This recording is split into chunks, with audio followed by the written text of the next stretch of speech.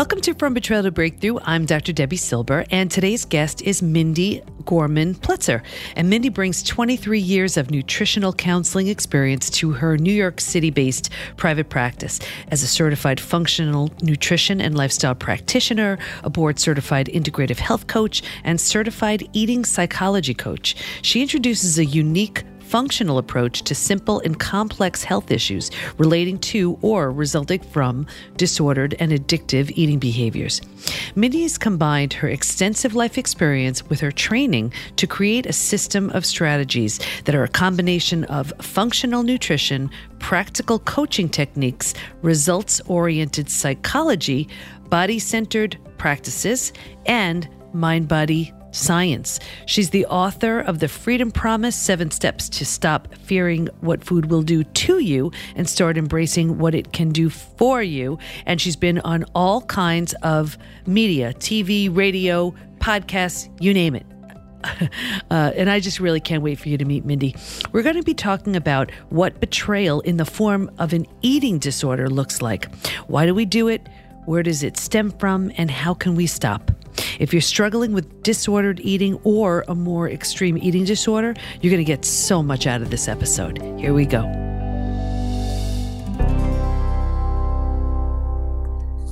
So today I have Mindy Gorman-Plutzer with us, and I am just so excited to speak with her because, you know, so often we talk about betrayal as it relates to someone else, but you know, there's self-betrayal. And when we betray ourselves, there's a lot. There's a lot going on there. There's a lot of information and a lot to unpack.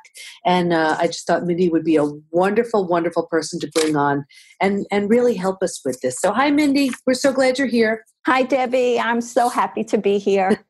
You know what? Why don't we just start with your area of expertise and how that relates to self-betrayal? Absolutely. I work with women and men who come to me expressing that they have a disordered relationship with food.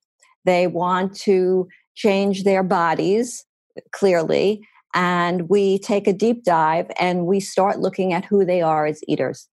And what we discover is that how we do one thing is how we do everything.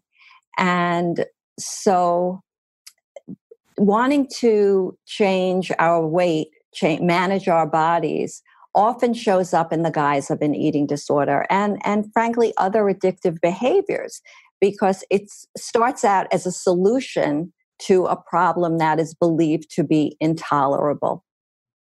Mm-hmm. Mm-hmm.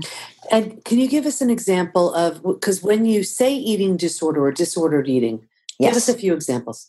Okay. So we have the person who is the chronic restrictor, the person who fears what food will do to her or him. And I'm going to use the pronoun her because it seems to be, in my experience, more prevalent in women, although eating disorders are becoming more and more commonplace with men. But let's use her just to make our conversation a little simpler. Mm-hmm. So she is wanting to change her body, thinking that she needs to eat less and perhaps exercise more. And it becomes an obsession.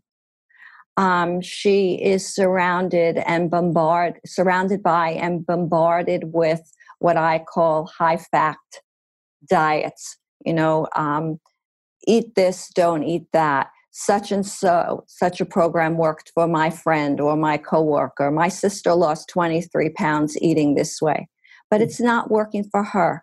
So it's really important to take that deep dive and look into what's really going on. What is she hungry for? Mm-hmm. Then you have the woman who comes home from work after a day of eating what she deems to be fairly well, and she has something that sets her off, whether it be a reminder of a conversation during the day or coming home to a stressful situation, and she's looking to self-soothe. And for her, what's most familiar is checking out with food, whether it be a bag of chips, a pint of ice cream, and in some cases, even a bottle of wine. I put that all into the same category because it's self-soothing. It's checking out in an effort to self-soothe.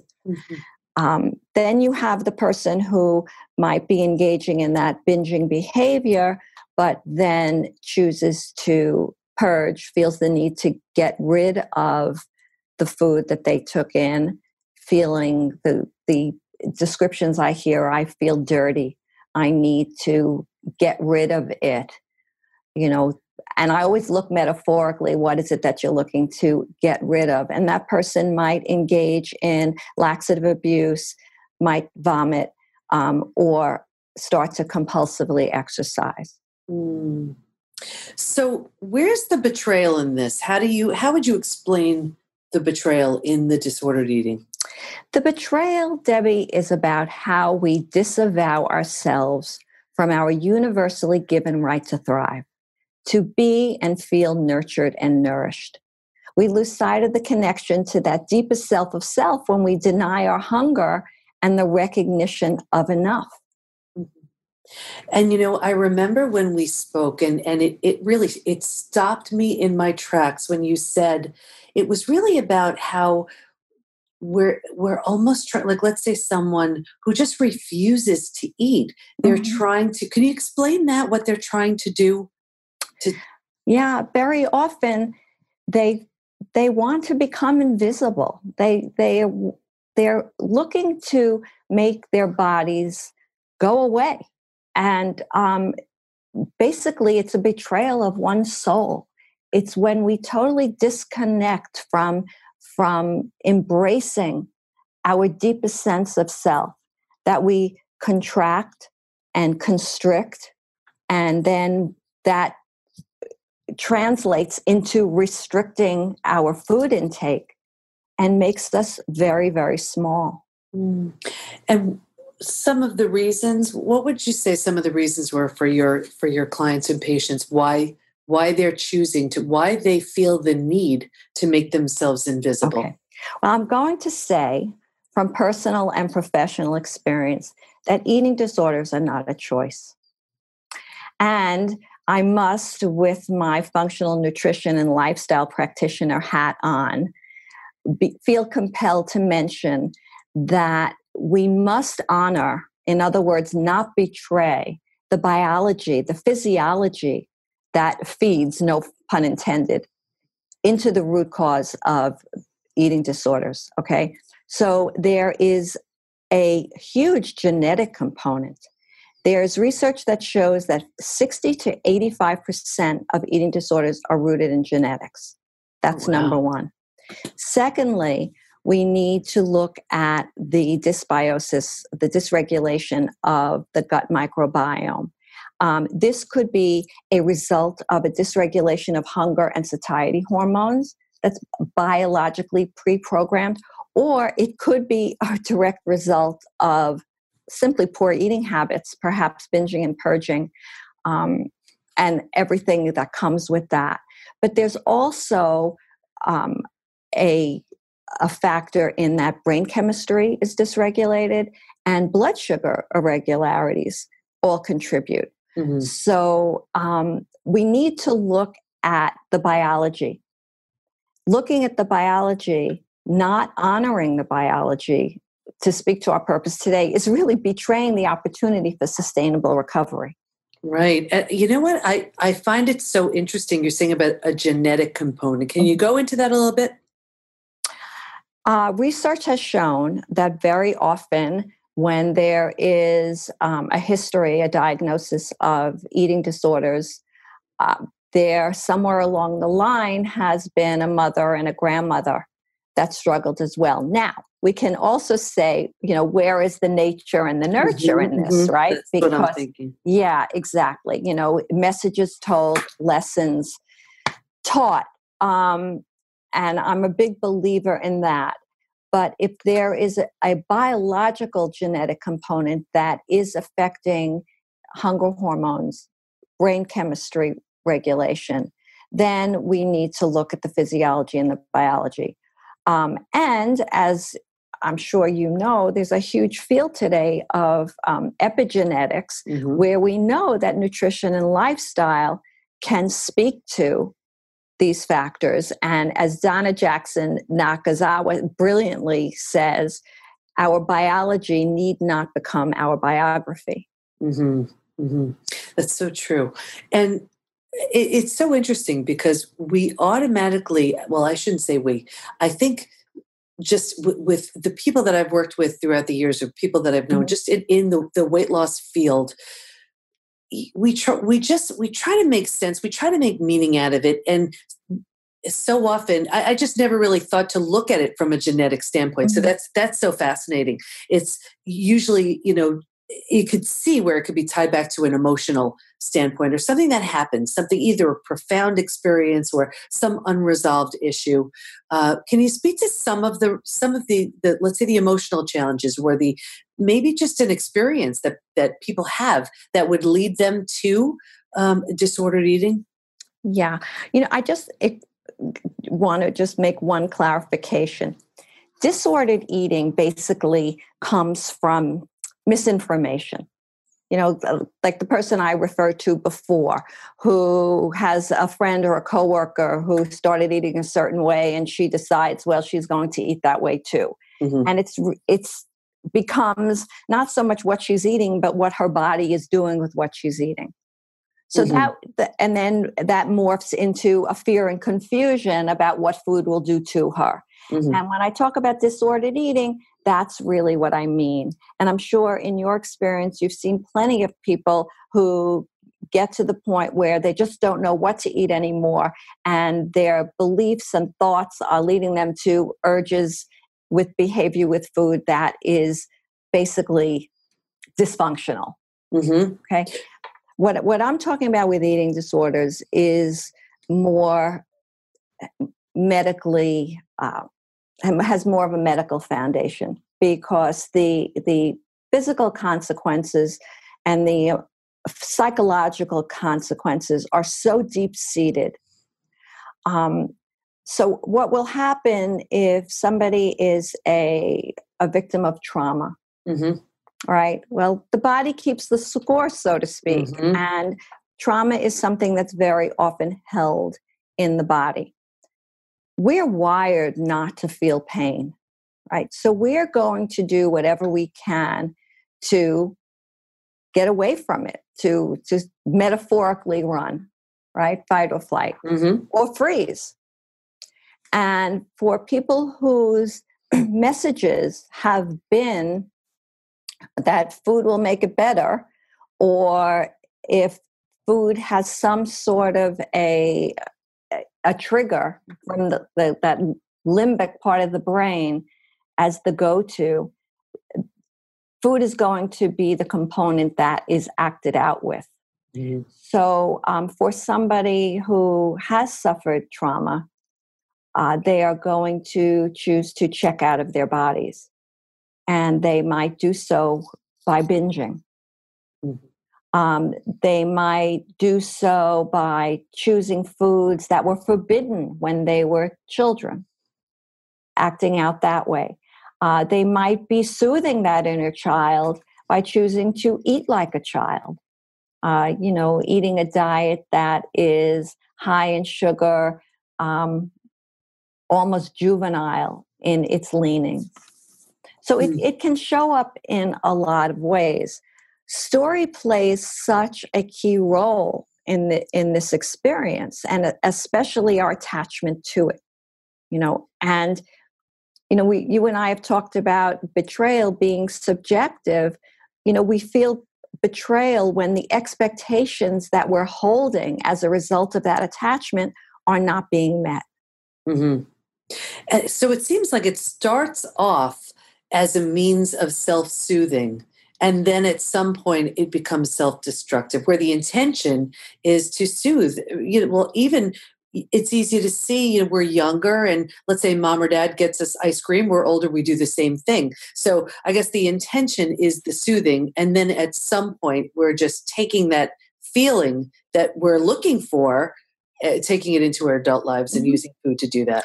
Right. It's looking at the broader context, right? It's not the food that we're craving, it's the feeling that the food represents that we're craving.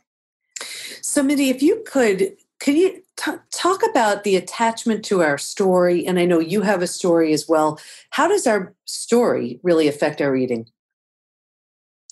Well, again, it's the message that we've had regarding what food meant. Okay, I'll speak to my experience if I can. Mhm. The greater part of my adult life, my relationship to and behavior with food reflected my fear of what it would do to me. Now that came from messaging, that came from growing up in a house where dieting was a pastime. And I must say that while not everyone who attempts to go on a diet and control their weight, manage their bodies, will develop an eating disorder, every person struggling with an eating disorder started this downward spiral by attempting to Mhm. control their weight and manage their bodies. Mhm. So let's get that straightened out. But for me, I would bounce between extreme restricting, compulsive eating, and consistent purging. My story was that I judged my self worth and attractiveness, I say, by the size of my thighs, the size of my clothes. I was never satisfied with the number on the scale or the image in the mirror. It was never enough. And these behaviors and the beliefs about how small I desired my body to be stayed with me through the decades of my life, during which I could have been experiencing such wondrous growth and self-empowerment. And empowerment is a big piece of this. I hope we get to speak to that. But for me, I hit bottom when my disordered beliefs and behaviors morphed into a full-blown eating disorder. Mhm. And I had serious consequences. The consequences had a profound effect on my then teenage daughters, my marriage, my health, so much so that some of those health challenges remain with me today. So Mhm. by betraying my needs, betraying my universally given right to be nurtured and nourished, I ended up betraying the needs of those who depended on me. And thank you for sharing that. And it's so interesting because here you are with, I'm sure, the best of intentions. You wanted to be there for your family. I imagine there's such a call. There's such a, it's a compulsion almost where you wanted to eat something or tell me about that battle. What's the battle? What was the dialogue? Mhm. Well, those of us who struggle with eating disorders really are a function of two selves. It's a split off self. It's the healthy self and the eating disorder self. And we need to understand and accept lovingly that the eating disorder self might not ever go away. She need not be gotten rid of, but she needs to be managed. And when we can develop tools and strategies to manage that split off part of ourselves, sustainable recovery begins. And that's when we feel empowered. And there is no sustainable recovery without empowerment. And I absolutely want to get to the empowerment piece, but I find it so interesting. I think so many of us just assume that eating disorders, we picture, let's say, a teenage girl, Mhm. and I know you see a lot of women in midlife where they're struggling.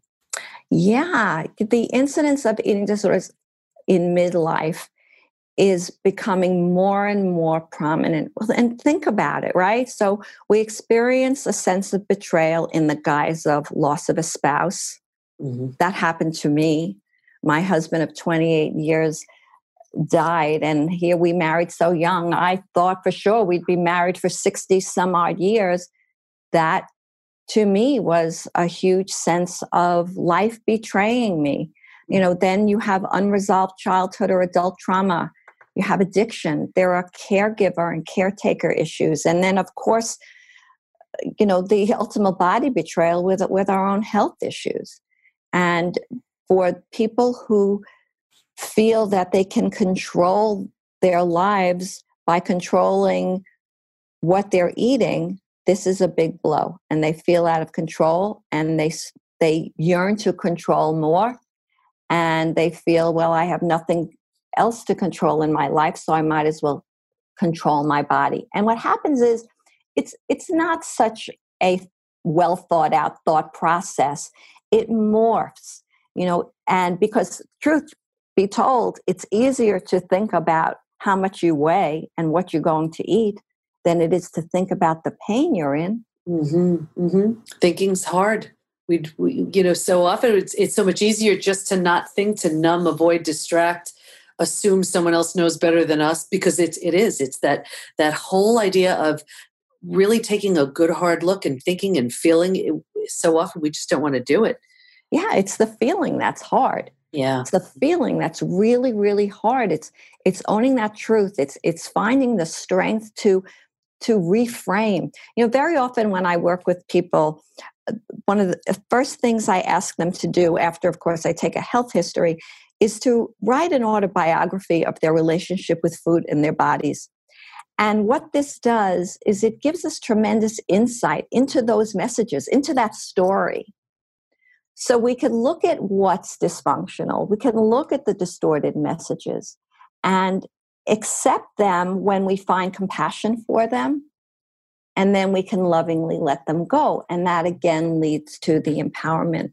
And let's talk about that, because there's this negative spiral happening.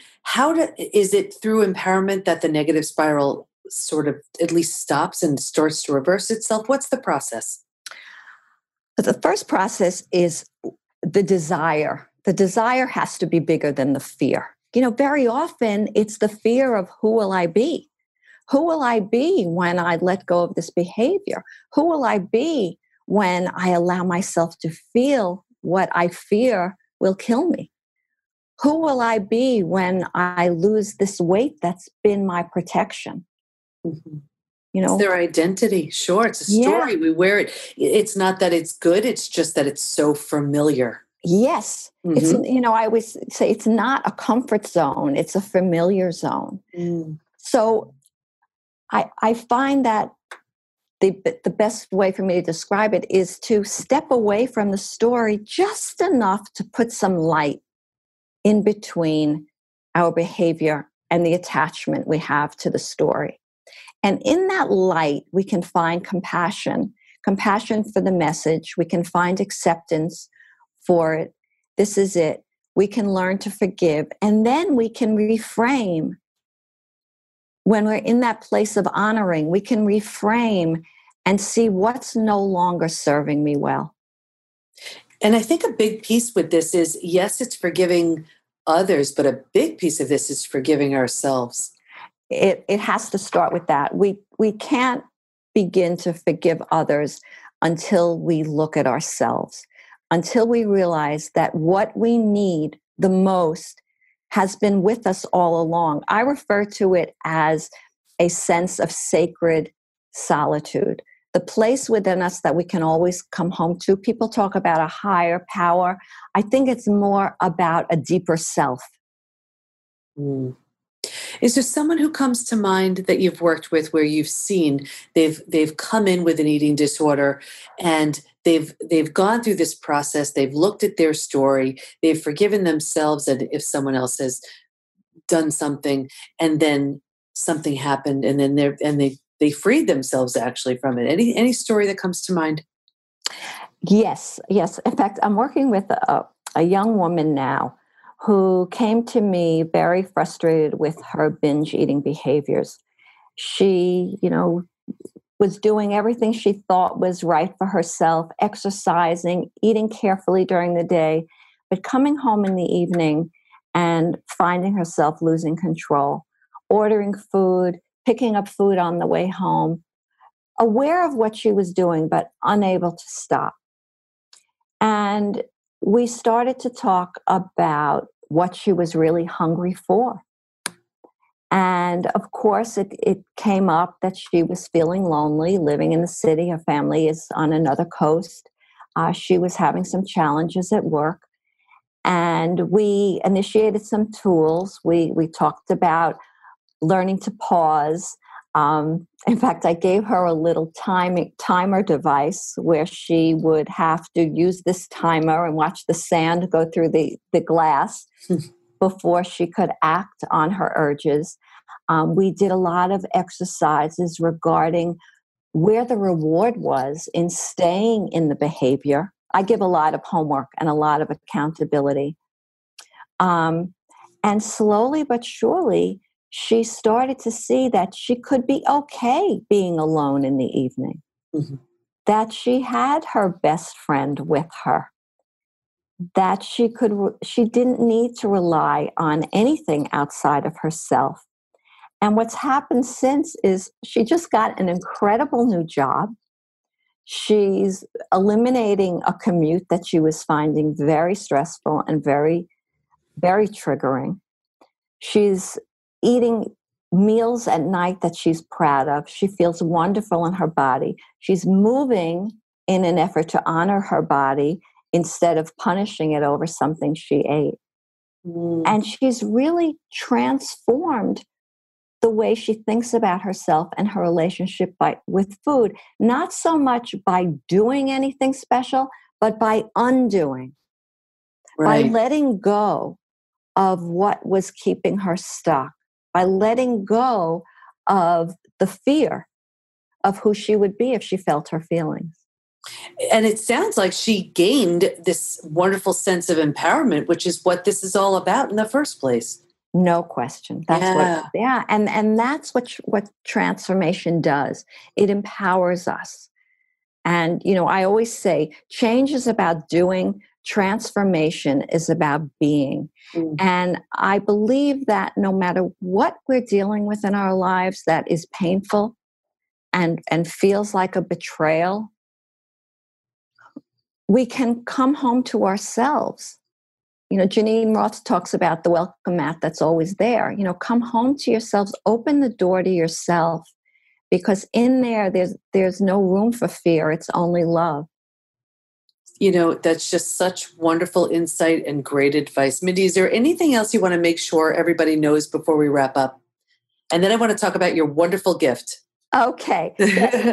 Well, basically, I've created a 7-step blueprint that is laid out in my book, The Freedom Promise, 7 Steps for Stop Fearing What Food Will Do to You and Start Embracing What It Can Do for You. And I've been told from people who have read this book that it really applies to anything in life that we're struggling with.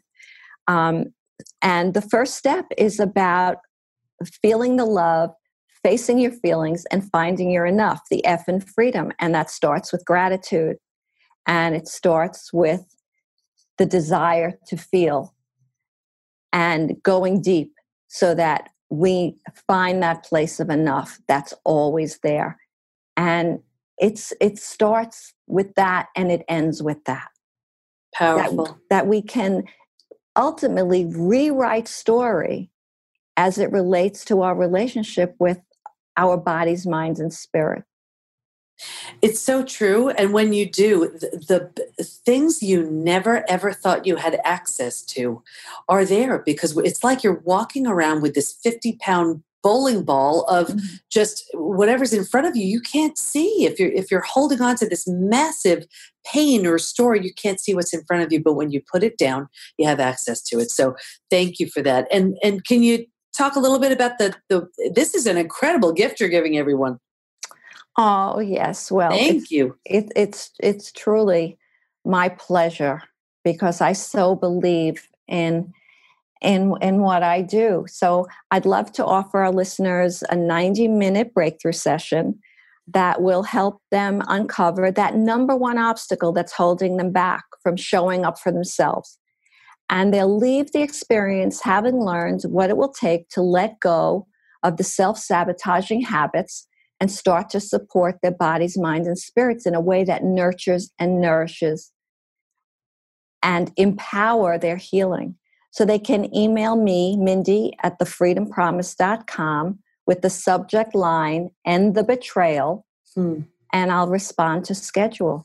Oh, wonderful. And everything's going to be in the show notes, so don't worry if you didn't catch that. It'll all be in there. Mindy, I want to thank you so much. I know you helped so many people today with your message. Oh, I hope so. Just last words. Honor what you're hungry for. That's the greatest gift we can give ourselves.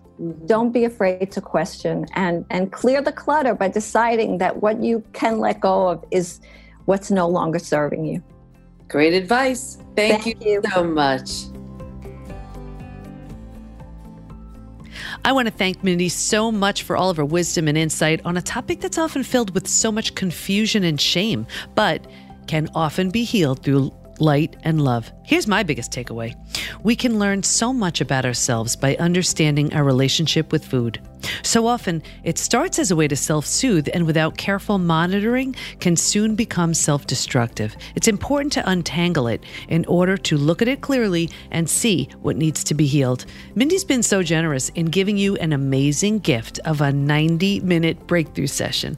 Email Mindy at mindy@thefreedompromise.com with the subject line, End the Betrayal. I'll have all the details on how to schedule that with her in the show notes, which you can find at pbtinstitute.com/podcast. And if you're struggling with the physical, mental, and emotional symptoms left in the wake of a betrayal, you may be struggling with post-betrayal syndrome. Take the quiz and see what needs your attention and healing. Just go to pbtinstitute.com/quiz and let us support you. Go to Facebook and join our group, Women Hacking Betrayal, where we give information, tools, and support to help you move forward and heal once and for all.